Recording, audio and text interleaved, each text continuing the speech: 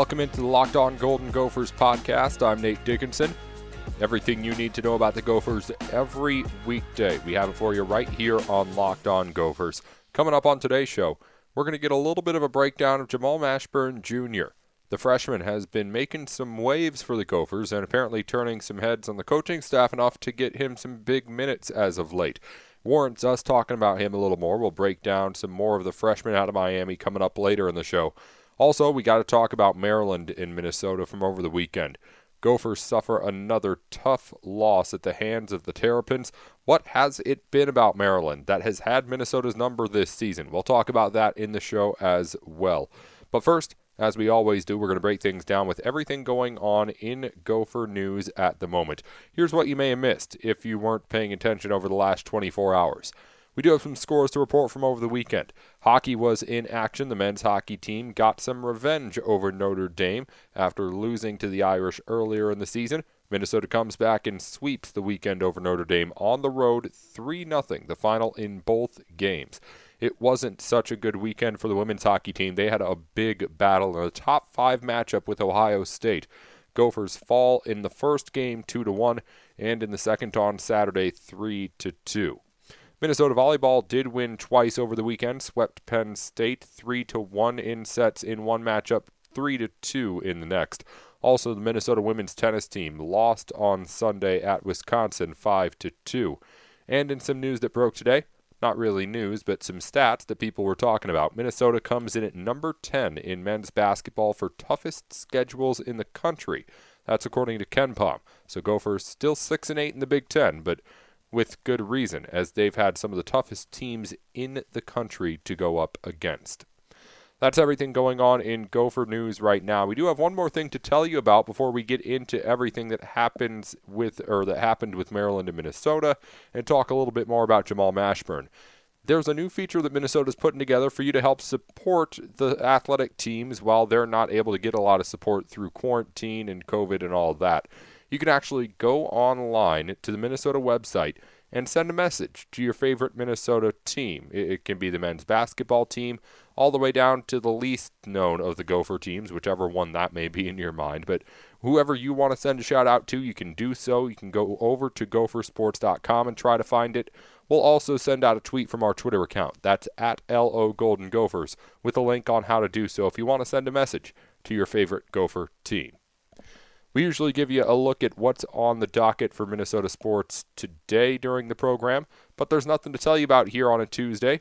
We will be back with more Gopher sports tomorrow, of course, with basketball on both the men's and women's sides. We'll talk more about those games on tomorrow's show, though, leading up to those matchups.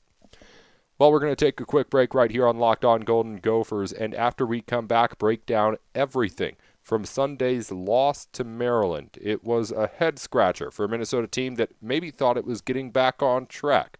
That's coming up in just a minute here on Locked On Golden Gophers. Before we get to the recap of that matchup, though, RockAuto.com has everything that you need to make sure that your car is running at its best capability. And in the middle of winter, you need to know that your car is in top shape. Now, RockAuto.com, if you need a new part for your car, will find anything that you need. You may have had to go through the struggle before of going to a part shop or maybe a dealership and trying to find a specific part for your car, and maybe they don't have it, or maybe they do, but it's just such a hard part to find that they're going to upcharge you big for it. That's not the case over at RockAuto.com. They've got every part that you may need, and they cut out the middleman, so you can make sure you're getting a good price too. RockAuto.com has everything from engine control modules and brake parts to tail lamps, motor oil, and even new carpeting as well. Whether it's for your classic or your daily driver, get everything you need in a few easy clicks delivered directly to your door. It's really that easy. Go to RockAuto.com, and if you do get anything there, be sure to put in Locked On in the little How You Heard of Us box they have so they know that we sent you. Coming up in just a minute here on Locked On Golden Gophers, we're going to break down the matchup between Maryland and Minnesota from Sunday. Tough one to go over for Gopher fans, but we're going to do it. That's coming up right after this here on Locked On Golden Gophers.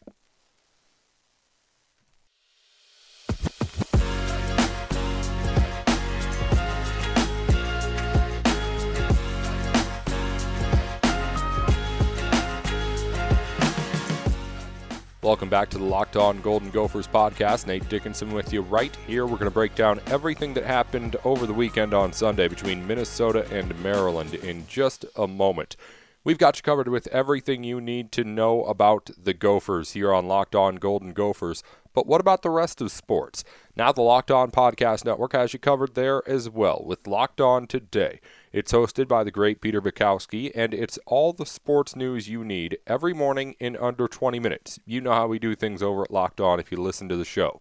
Subscribe to the Locked On Today podcast wherever you get your podcasts, probably the same spot that you're listening to this, whatever that may be. All right, so let's talk a little bit more about this matchup from Sunday. Minnesota loses to Maryland. Final score 72-59. But if you were watching the game, it was over well before the last few minutes. Minnesota was down big at the end of the half, 44-28 the halftime score. Gophers never really fought back. They got it back within single digits to get back within, I guess, like an arm's length of the lead, but it was never really in doubt again, the game outside of those couple of minutes. Minnesota struggled to find any sort of rhythm throughout, but I want to start by talking about the one guy that we seem to talk about all the time here on this show, and that's fine with me. I like discussing him a lot because, well, he's the guy you discuss the most when you're talking about the Gophers. It's Marcus Carr. And he had another game where he just quite frankly didn't show up. 9 points on 4 of 15 shooting. And we talked about this before with Carr. His responsibility on this team is to be someone who does it every single game. And that doesn't have to be just shooting the basketball. If he has a 9-point game but takes less than 15 shots maybe, he's able to be more productive, maybe get some more assists, rebounds. And it's all something that works together to be a factor in a game every time, a positive factor. Marcus Carr can't be a negative factor with the cast that he has around him. Minnesota has talented players, but as far as a go-to guy, a guy that's going to be reliable every single game, Marcus Carr bears that weight on his own. And when he has a game where he takes 15 shots, only makes 4 of them, and scores just 9 points, while at the same time only pulling in 3 rebounds and also only getting 1 assist on the entire game, that's something that's going to lead to a Minnesota loss almost every time. The supporting cast is good around him, but it's not good enough to be able to win without him. He is the gear that turns everything else on this team, Marcus Carr. And if he has a bad game, Minnesota likely has a bad game too. But the question seems to be now, can Marcus Carr be the guy that does it every game? We know he's outstanding. We know that he has the ability, as we've seen, to just for 5-10 minute stretches take over a game. He'll hit game-winning shots. He'll put your team back into a game when they really should have been run out of it by then. But he doesn't do it every single time out. I've said this is what he needs to get better at, really, because when he's doing everything right, he's just as good as anybody in college basketball around the perimeter. But he doesn't do it every night. Before I asked, can Marcus Carr become that guy? Now I think we need to start asking, maybe this is just who he is, or is this maybe just who he is? Is he a guy that almost all the time will be able to bring it, but just isn't in that top tier of guys who do it every single time, no matter what? And if so, what does that mean for Minnesota? What does that mean for what they have to do to be able to make up for it? What are the other options for this team to be able to compete at the level they want to if Marcus Carr isn't having that great game? Because it's starting to seem like this is just who he is. Like every once in a while he'll have a dud, which is fine. Plenty of really good players have had that. But not many great teams have had that without having somebody else like Marcus Carr out there to fill the void. And Minnesota does not have that. So who can be that guy? Who can be the one that develops into the player that ends up being really productive on this team? And can they do it in time for this postseason? I think it could be, I don't know about this season, but in the years to come, Jamal Mashburn Jr. It's likely that Marcus Carr won't be around, though, to see those times when he has a running mate that can be that kind of scorer if it is him. So is it Gabe Kalsher?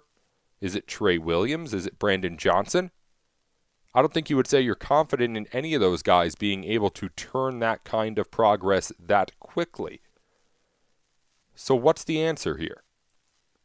Either Marcus Carr ends up turning into a guy who does it every time, or let's be quite honest, in college basketball, maybe he just ends up having a 5-6 game stretch where it's an absolute tear and it matters the most, like NCAA tournament time. But if not, one of these guys is going to have to step up. Because without somebody else to complement Carr, without somebody else to be someone who's going to be, all right, Marcus doesn't have it today, I'm going to be the one who takes over. Without that guy, this team is vulnerable to the kind of embarrassment that it saw on Sunday. Losing to a Maryland team that will not make the NCAA tournament, one of the few Big Ten teams that will not do it. And losing in a pretty convincing fashion, too. In a way that the fans never really thought it was close. Without someone to be at least somewhat like Marcus Carr and his reliability, that's what this Minnesota team is. It lives and dies off what Marcus Carr can and cannot do. And I'm not saying that this is that there's some sort of formula to stop Carr. I really do still think that it's all, I don't know if mental is the right word, but it's all on him, whether or not he has the great game or has the dud, if that makes sense. I'm saying that I don't think Maryland figured out how to stop Marcus Carr. I still think if he was on his game, he's still running downhill and being aggressive and doing everything that he can. I don't think it's Maryland that was so good that it stopped Marcus Carr. I think it was Marcus Carr or something in there that led to him missing 11 shots on Sunday. But whatever it is, it needs to be either figured out on Carr's end or somebody else needs to figure it out. Richard Pitino needs to figure out who the other guy is to step it up when Carr doesn't have it. Because 4 for 15, while Marcus Carr does it every other game, it won't matter if it's every other game when it comes to the NCAA tournament or the Big Ten tournament if Minnesota needs help there at the end of the season. Marcus Carr needs to have it when it matters most, or at least right now Minnesota has nothing. It will not be able to do anything meaningful in the NCAA tournament, which I suppose for this fan base would mean getting to a Sweet 16, given the recent success or lack thereof. Or in the Big Ten tournament, if it needs some wins, Marcus Carr is going to have to show up for the Gophers to even make the tournament if they do end up sliding down to that point. But it's just not there yet for this team, and it's running out of time to really figure it out. This team will make the NCAA tournament, I believe. But if it wants to do anything outside of the first weekend, it needs to solve that problem. I got a little bit rambly there at the end there, and I apologize. The point is, again, you need to find somebody to be able to get it done every game. It seems to be Marcus Carr every game, and nobody else when it's not Marcus Carr. So find that somebody else. Other game notes going forward, just before we get on to what I wanted to end the show with, which is Jamal Mashburn Jr. Minnesota took 8 more shots than Maryland, which isn't good because there's some times where you look at games and you look at a box score and it's just shooting, really, that decided the game. Like Minnesota didn't shoot well in a lot of its losses, and Maryland does shoot well in its wins, and that was part of it. Maryland did shoot well, made 27 shots, and Gophers only made 19. Gophers shot 32%, and Maryland shot 53% from the field on the game. But the discrepancy with shooting wasn't terrible. Like I said, Minnesota wasn't like under 30%, and they did make 11 threes on the entire game too, while also shooting 8 more shots. So this game wasn't just about the shooting, as some games are. And that's like kind of a win and a loss if you're analyzing things, because if it is just shooting, you can kind of just chalk it up to shooting and move on, which is good in a way, but a bit frustrating, I guess, if you're a coach or a player, because there's nothing you can really do about it. If the shooting's bad, you just got to put up more shots. But if it's something else, like this game appears to be, then you're able to fix things a little bit more. Yeah, it means the problem is a little bit more complex, but it also means it's a bit more fixable. Like maybe the Gophers just got out-rebounded by a ton. They can work on that in practice. They can work on the positioning. Maybe they just turned the ball over a ton. They can work on that too. Fix the ball handling. Maybe they just hacked a lot of people, sent Maryland to the line. They can work on getting clean. But in this particular game, there wasn't a whole lot of that. Minnesota was beat on the boards, but not terribly. It committed about the same amount of fouls as Maryland did throughout the game. The Terrapins just played a more solid basketball game for the second straight time against Minnesota. And maybe you do chalk it up to the shooting and move on, but this seemed like something a little bit more problematic. It seemed like Minnesota just wasn't able to find the flow. Looking outside of the box score to the way that things just kind of looked when you were watching the game, it was so fragmented in a way that Minnesota never looked when it was playing its good basketball. And while maybe Maryland didn't figure out how to stop Marcus Carr, like I don't think anybody just figures that out, maybe Maryland did figure out something about Minnesota's offense. Because this is twice in a row now that Maryland has been able to beat the Gophers in a situation where Minnesota really could have used the wins both times. I mean, I guess the first one was coming right off of a big Michigan win, so I guess maybe there's some sort of trap game there, but it was in the middle of a pretty big skid still for the Gophers, so they definitely were still focused on it. I'm looking forward to see what this team does going forward as far as what we talked about with trying to find that, I guess, Robin to the Batman that is Marcus Carr. But I'm really confused by this Maryland game as a whole because I was expecting to see more of a discrepancy somewhere where I didn't see it. The shooting was bad, but it wasn't as terrible as it has been in Gopher losses. The rebounds weren't all the way off. The assists, turnovers, across the board as a team, aside from the difference in which Maryland did shoot pretty well, there's no reason to suggest that this was a game where Minnesota not only was out of it at the end, but was out of it for most of the game. And when there's nothing that sticks out to me like that, I get really worried, because that's when I start to think, well, maybe Maryland's just better than Minnesota. And if Maryland's better than Minnesota, that's not good for the future of this season going forward. Coming up in just a minute, we're going to finish up the show breaking down Jamal Mashburn Jr. The freshman's been getting quite a bit of playing time as of late, and it has caught my attention, as well as the attention of some other people, I'm sure, as well. Richard Pitino being one, as he seems to trust more and more in this guy. We'll talk about that in just a minute, right here on Locked On Golden Gophers. Before we get into that, though, BetOnline is the fastest and easiest way to bet on all your sports action. Football might be over, but NBA, college basketball, and the NHL are in full swing. BetOnline even covers awards, TV shows, and reality TV too if you want to break away from the sports scene. Real-time updated odds and props on almost anything you can imagine. BetOnline has you covered for all the news, scores, and odds. It's the best way to place your bets, and it's free to sign up. Head to the website or use your mobile device to sign up today and receive your 50% welcome bonus on your first deposit. BetOnline, your online sportsbook experts. Promo code Locked On, again, for your 50% welcome bonus. Promo code Locked On. We're talking Jamal Mashburn Jr. in just a minute. Nate Dickinson here on the Locked On Golden Gophers podcast.